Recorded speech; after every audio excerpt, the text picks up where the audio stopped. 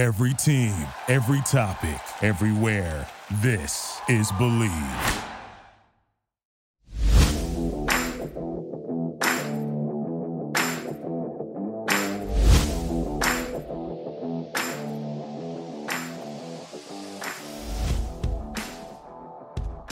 And welcome in, Prospects and Props post-draft edition, and we are reviewing the draft classes. It is the Tuesday edition of the show. Jamie and I have traveled back to our respective homes, and we are ready to dive in and review all of the draft classes over the span of the next 8 episodes. Yes, each of the next 8 episodes is going to see us go division by division and recap all of the team's individual draft classes. So these are going to be some meaty episodes. There's going to be a lot of things to discuss here, and we are going to kick it off with the AFC East. And Jamie, feels only apropos to begin this series by looking at the team that won each division as the starting points. We're going to go in standings order.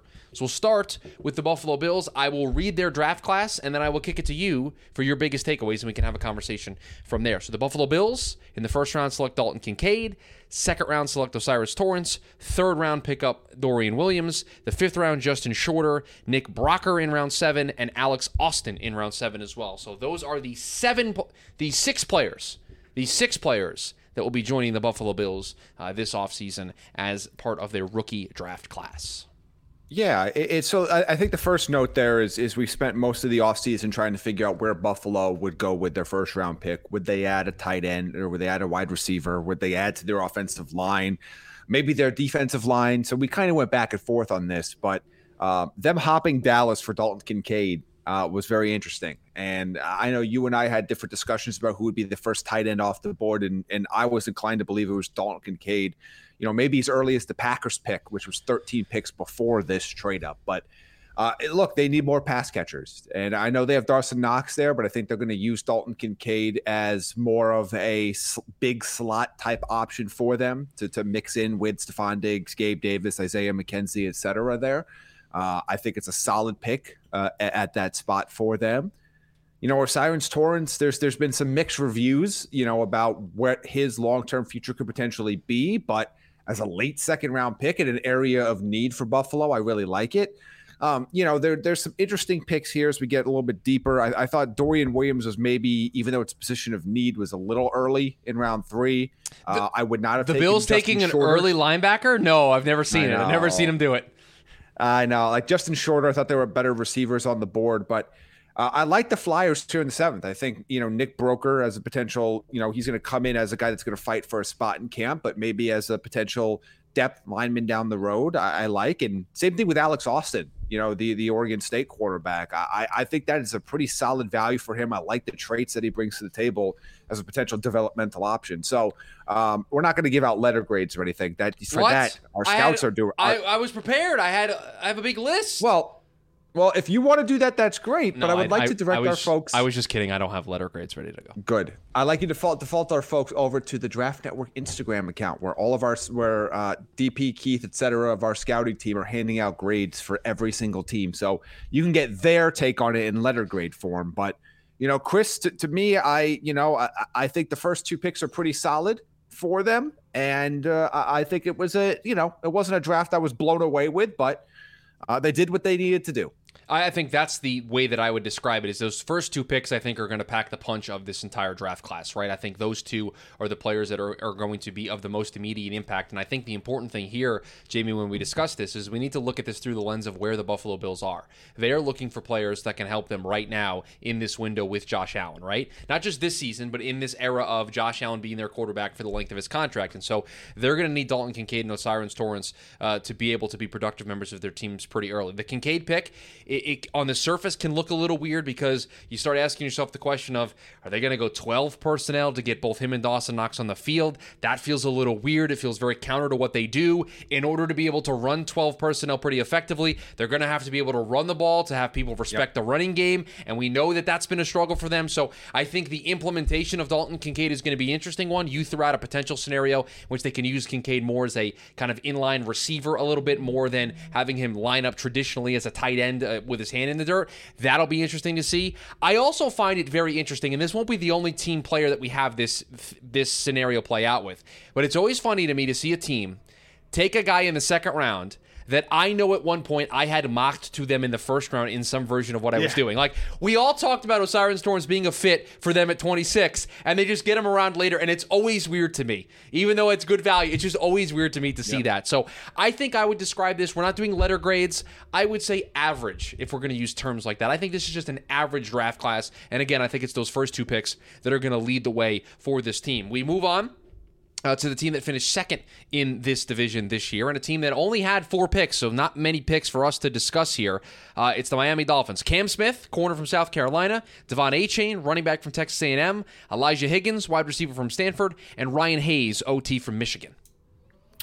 It's an interesting class to look at, and I mean, look, there's not a lot to work with here because there's not a lot of picks. But, Cam Smith in the second, I think that it's appropriate value. You start to look at where that corner position could be for Miami long-term, and this is a long-term potential add for them.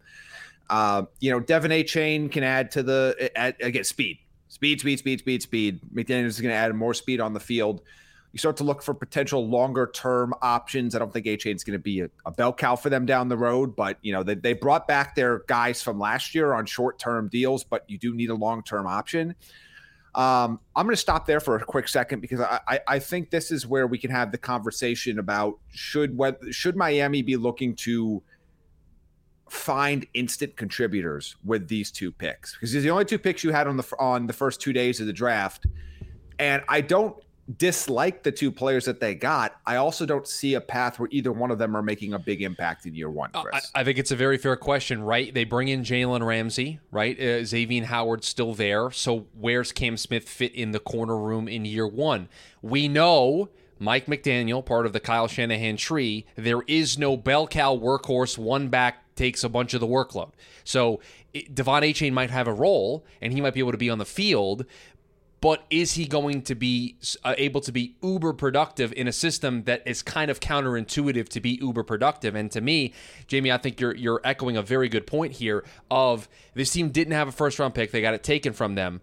They are a team that I think we all feel can be a player in the AFC, but there is a gap that they need to fill, and I don't know if they necessarily filled it. I think they needed a tight end to fit their system, and I know Elijah Higgins may or may not be able to kind of fill that role. I'm not really sold on that. I thought they needed help on the interior of their offensive line. They didn't really address that. Those are a couple of areas that I thought they could have helped with, and so to me, I look at this, Jamie, and I don't see immediate impact help right away. This is kind of like a draft for 2024 in some ways, and that's not going to be the only team in this division that we had that conversation with, but this felt a little odd to me. Again, not bad players. Cam Smith and Devon Achane, good players. Talking of the 2023 Dolphins, I don't know where they fit in. Yeah, and you have needs on the offensive line, and you have a glaring need at tight end, and I kind of expected both those needs to be addressed earlier in the draft, and they addressed them in round 6 and round 7, but here's the thing, like Elijah Higgins in round 6, I think he's still a developmental tight end. He hasn't really played traditional tight end. I think we all have expected, and we've heard pretty much since the Senior Bowl where he worked out with the tight ends at times, that this was going to be a transition. But Elijah Higgins is not somebody you're going to bring in and expect to contribute, maybe even in year 2 as he continues to make that transition to anything significant. Ryan Hayes is worth a flyer there in round 7. But to me, I feel like, and again, you don't always need to add to this year. We'll talk about that when we get to the next team. You don't always need to, add next 2 teams, I should say. You don't need to add talent this year to have a good draft per se. But I feel like they added to areas that are already pretty full in a draft where you didn't have a lot of capital to address needs. Now, again, we'll see what they maybe have planned here. As of right now, as of last night, you could start signing free agents again that don't count against your compensatory formula for next year. But I feel like it's not like they didn't have players on the board at either of those spots to address areas of need, and they passed on them for players that I like, but not players I thought were really integral for them this year. And in the case of Devon Achane, not someone I think you really even needed to take. Like, I don't really think you need to take a running back there at all. Mm-hmm. But I mean, look, when you only have 4 picks, it's not going to draft. The grades aren't going to be great, but I give this, just to use your term, below average. Below average. I am unenthused with this draft, and it's to me, I think they only got even of their 2 top picks. I only think one of them was a good value. I think A-Chain's fine where they got him, but I don't think that's a value pick even. So, not love. Well, I found where all the picks went in the AFC East. They belong to the next team, the New England Patriots, who made a lot of them. Christian Gonzalez in the first, Keon White in the second, Marte Mapu in the third, Jake Andrews, Chad Ryland, and Sidi Sow in the fourth, Antonio Mafe in the fifth, 4 sixth-round picks, Keishon Butte, Bryce Behringer, Demario Douglas, and Amir Speed, and then they end it with a 7th-round selection in Isaiah Bolden. And Jamie, if we stop this conversation after, let's say, their first 3 picks, I'd like this. But we take a kicker, we take a punter, and we take players I don't know how they kind of fit into this team. No, I'm kind of not sold on this one. Okay, I'm going to push back a little bit on this, and I know if you check the scouting grades from our scouts on the Draft Network Instagram that I mentioned earlier, there's another cheap plug. They didn't like this class. They gave this class a C-. Well, now you're giving away the grades. 5 seconds ago, you're like, "Hey, everybody, go over there, check the grades," and then you just gave one away. That's like saying Mick Foley's going to win the world title on the other show when you send people to go to the other show. No, Chris, it's like going to Costco on the weekend and getting a new product and a nice person hands you a sample. They gave one of the nuggets away from whatever product that you have, and maybe you like it. You want to go try it. All right, fair enough. But to your point, Chris, I think this is a tale of 2 drafts, as you said. There's days 1 and 2, and then there is the cacophony of picks on day 3. Christian Gonzalez falls into their lap. That's a phenomenal pick. Falls into their lap twice at 14, and then they moved out, and then he fell into their lap again at 17. And he's not only a player I think was underdrafted relative to his talent, it's a great fit for New England's style of defense. I think that is an instant starter right away. Keon White, round 2, liked the pick there as well. I know he got invited to the draft, and that was the running joke of, where can we find him in the first round? But that's an appropriate value. He's a really solid player. Marte Mapu, I know a lot of people don't know about him. This guy is really, really good from a lot of the NFL people that I've talked to. I know he went to Sacramento State. He's a little bit of a linebacker safety hybrid. We'll see where he ends up playing on the next level. But this very much has that Kyle Duggar-like feel for Bill Belichick. So I like those picks. It is a complete mixed bag on day 3. I like the Jake Andrews pick. Kind of. It's fine. Chad Ryland, I think, is fine as a kicker. I don't think you need to take him in round 4, although he wasn't the first kicker on the board. Sidi Sow, okay. Antonio Mafi, I think, is a good value there in round 5. I am all for taking a shot on Keishon Butte in round 6 at that point. I'd agree with that. Who cares? Bryce Behringer, okay, it's we can't take. Whatever, I'm sorry, we can't give a class a good grade when you take 2 specialists. I can't get there. When you have 1,000 picks, I can't. You can't take a kicker and a punter and expect me to be like, oh, great draft. We got other needs here. I give this slightly above average. So right now you would have that. You would have New England as the best draft class of this division, and we're going to do that at the end here because we went average, below average, and then you went slightly above average. So far, yes. I think they're getting knocked because they took a kicker and a punter, and people aren't talking about the great picks. Right. That I think you're giving them credit for volume that I don't think should be there. No, I'm not giving them credit for volume. I'm not hurting them because of the volume. You see what I'm saying? Like, I'm not. Yeah, but if you make a bad pick, then you make a bad pick. I don't know. I also think that they made great picks in round 5 and 6 at times in my mind. So, and they nailed they nailed all their top 100 Their first 3 picks are good, right? The top 100 picks are solid. And again, I don't mind the Jake Andrews pick. So their first 4 would get a glaring grade from me. I just, the second part of this, I just don't necessarily love. I don't love it. It's round 4 that bothers you, right? It's not the 6th round punter. It's the Chad Ryland and Sidi Sow early in the 4th. I don't hate the 2 flyers. Do you really care if they take a punter with their 7th or 8th? And I don't. 6th, 7th, 9th pick, and it's round 6. Right. I don't hate the 3 flyers in the back half. I don't love it, but that middle area, like we could do so much better than what we accomplished there. I think. Okay. But I'm on the limb apparently. You are in lockstep with the staff. We close out by discussing the New York Jets, and then I guess we're gonna have to rank these. I guess we're gonna have to rank these, and I got to tell you, I don't love this. I don't love this because this is not an easy division to rank here in terms of draft classes. The Jets in round 1 took Will McDonald. In round 2, Joe Tippmann. Round 4, Carter Warren. In round 5, Israel Abanikanda. Zaire Barnes and Jarek Bernard Converse in round 6, and Zach Kuntz in round 7. All right, so this is a very interesting draft because by interesting you mean terrible, right?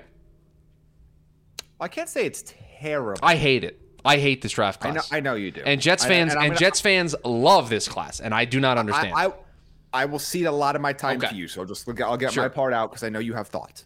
Will McDonald in the first is LOL. I'm sorry. There are a lot of people that are defending it, and his rawness was. There's a lot of projection going on with Will McDonald in the top 15, and I don't. This was a panic pick. Sorry you didn't get Broderick Jones. Joe Tippmann, I love. He's going to be. I think he's your week 1 starter at center. For the Jets. Really like that here. Carter Warren, I think, is absolutely a worthy potential project as a high-end backup, maybe a guy that can end up being a starter for you in a couple years, coming out of him in the 4th round. Israel Abanikanda. Love the player. Makes no sense. Don't know why they did this. Absolutely. You want to talk about adding players for just the sake of adding players? Don't get this. And I know it's going to be a key point for you, Chris, so don't jump in yet.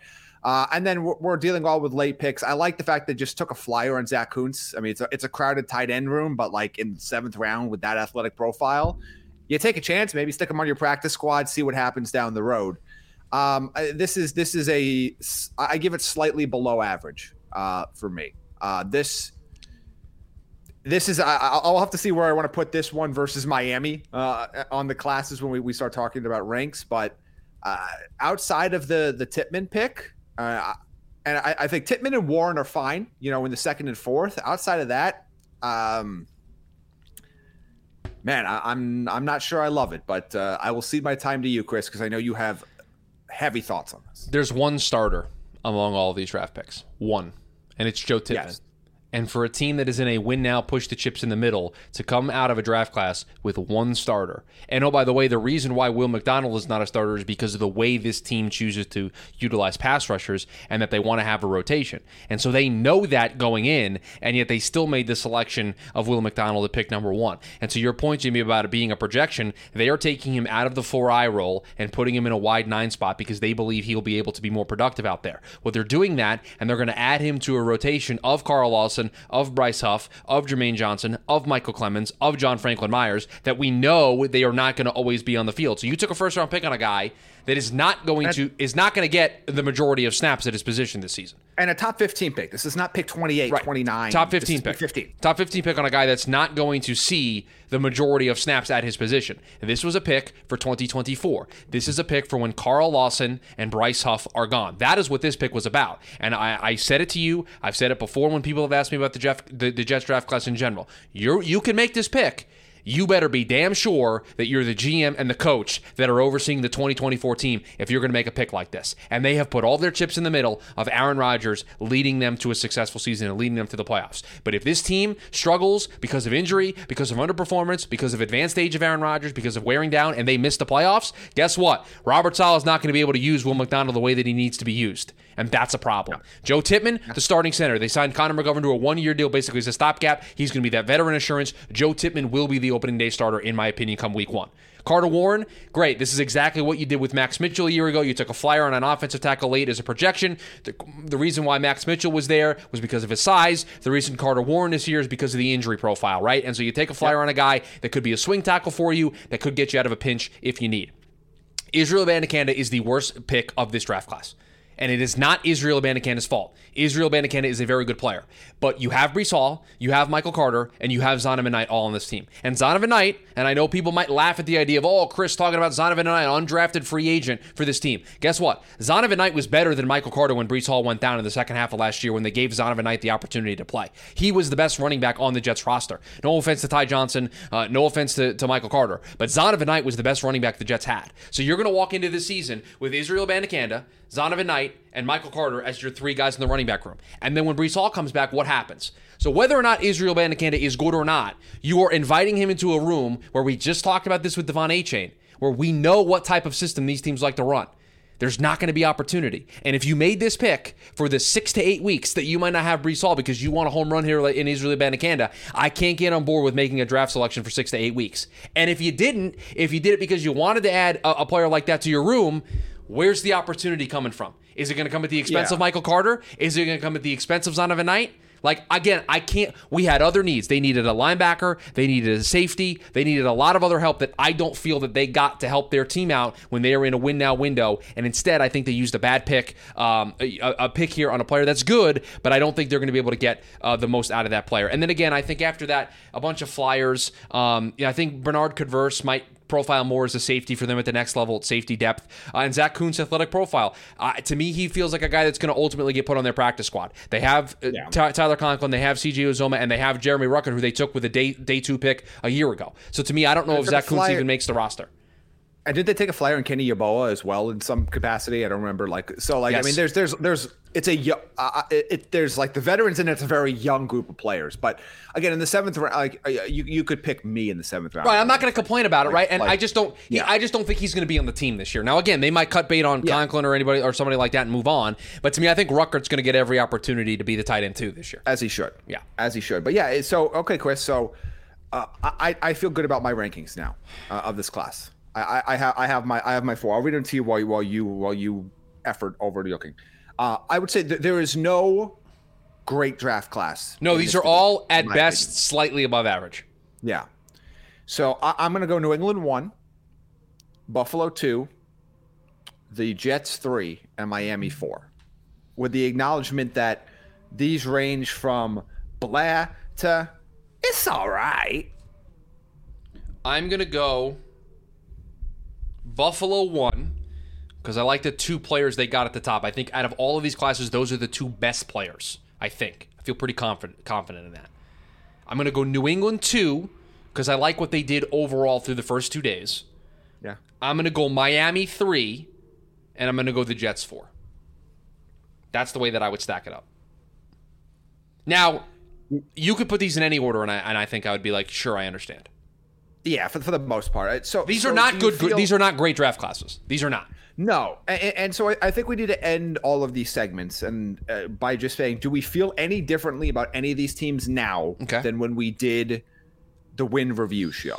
And not necessarily we're looking for a different number of wins or anything like that, but is there any team we feel significantly better or worse post-draft? And for this division, just basically where we said it was, I don't really feel any different about anybody. I'll say this.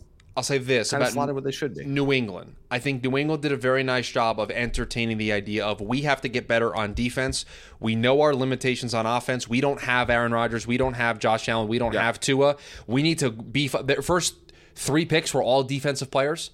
The idea of we need Christian Gonzalez to be able to take out Stephon Diggs for 2 games a season. We need Christian Gonzalez to be able to shadow either Tyreek Hill or Jalen Waddle. We need somebody to take care of Garrett Wilson. That's what that pick is about. Keon White, let's get after these quarterbacks. Keon White, let's make it difficult for them. Marte Mapu, a Swiss Army knife that we can put all over the place to be able to handle Dalton Kincaid, that we be able to handle Dawson Knox, to be able to handle the tight ends that the Jets have, right? These are chess pieces. So from that perspective, I think New England did a very nice job of understanding where they are, understanding who they are, and leaning into that to try to make themselves better. Again, I still don't have them as the top team in this division. I think they're going to be 4th by proxy because the other 3 teams just have great quarterback play.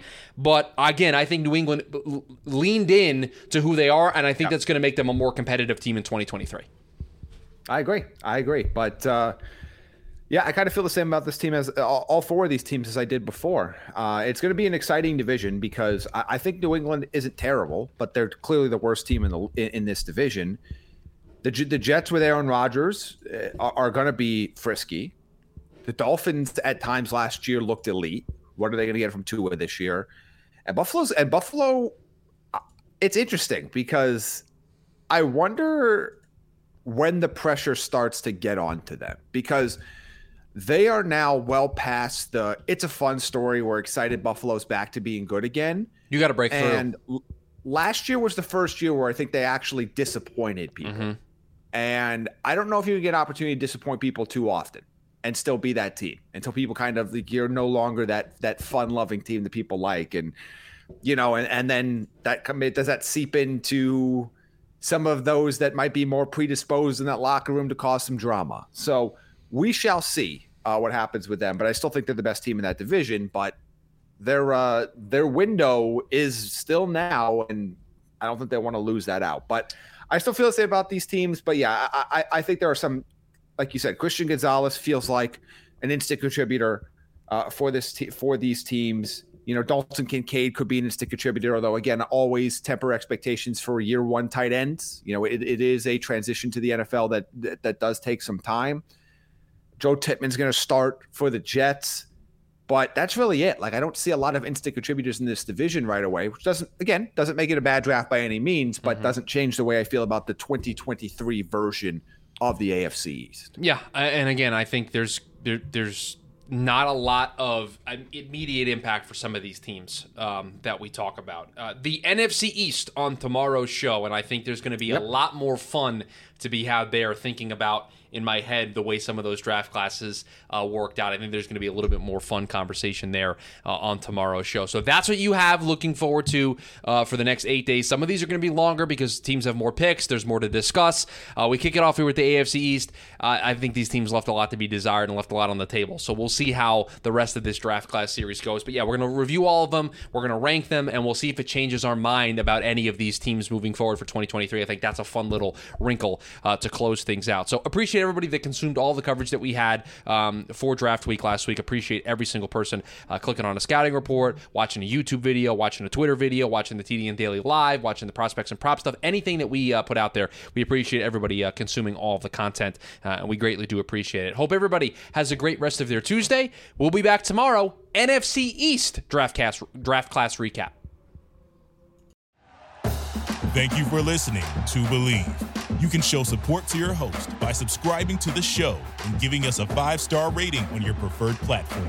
Check us out at Believe.com and search for BLEAV on YouTube. Pulling up to Mickey D's just for drinks? Oh yeah, that's me. Nothing extra, just perfection and a straw. Coming in hot for the coldest cups on the block. Because there are drinks. Then there are drinks from McDonald's. Mix things up with any size lemonade or sweet tea for $1.49. Perfect with our classic fries. Price and participation may vary. Cannot be combined with any other offer. Ba-da-ba-ba-ba.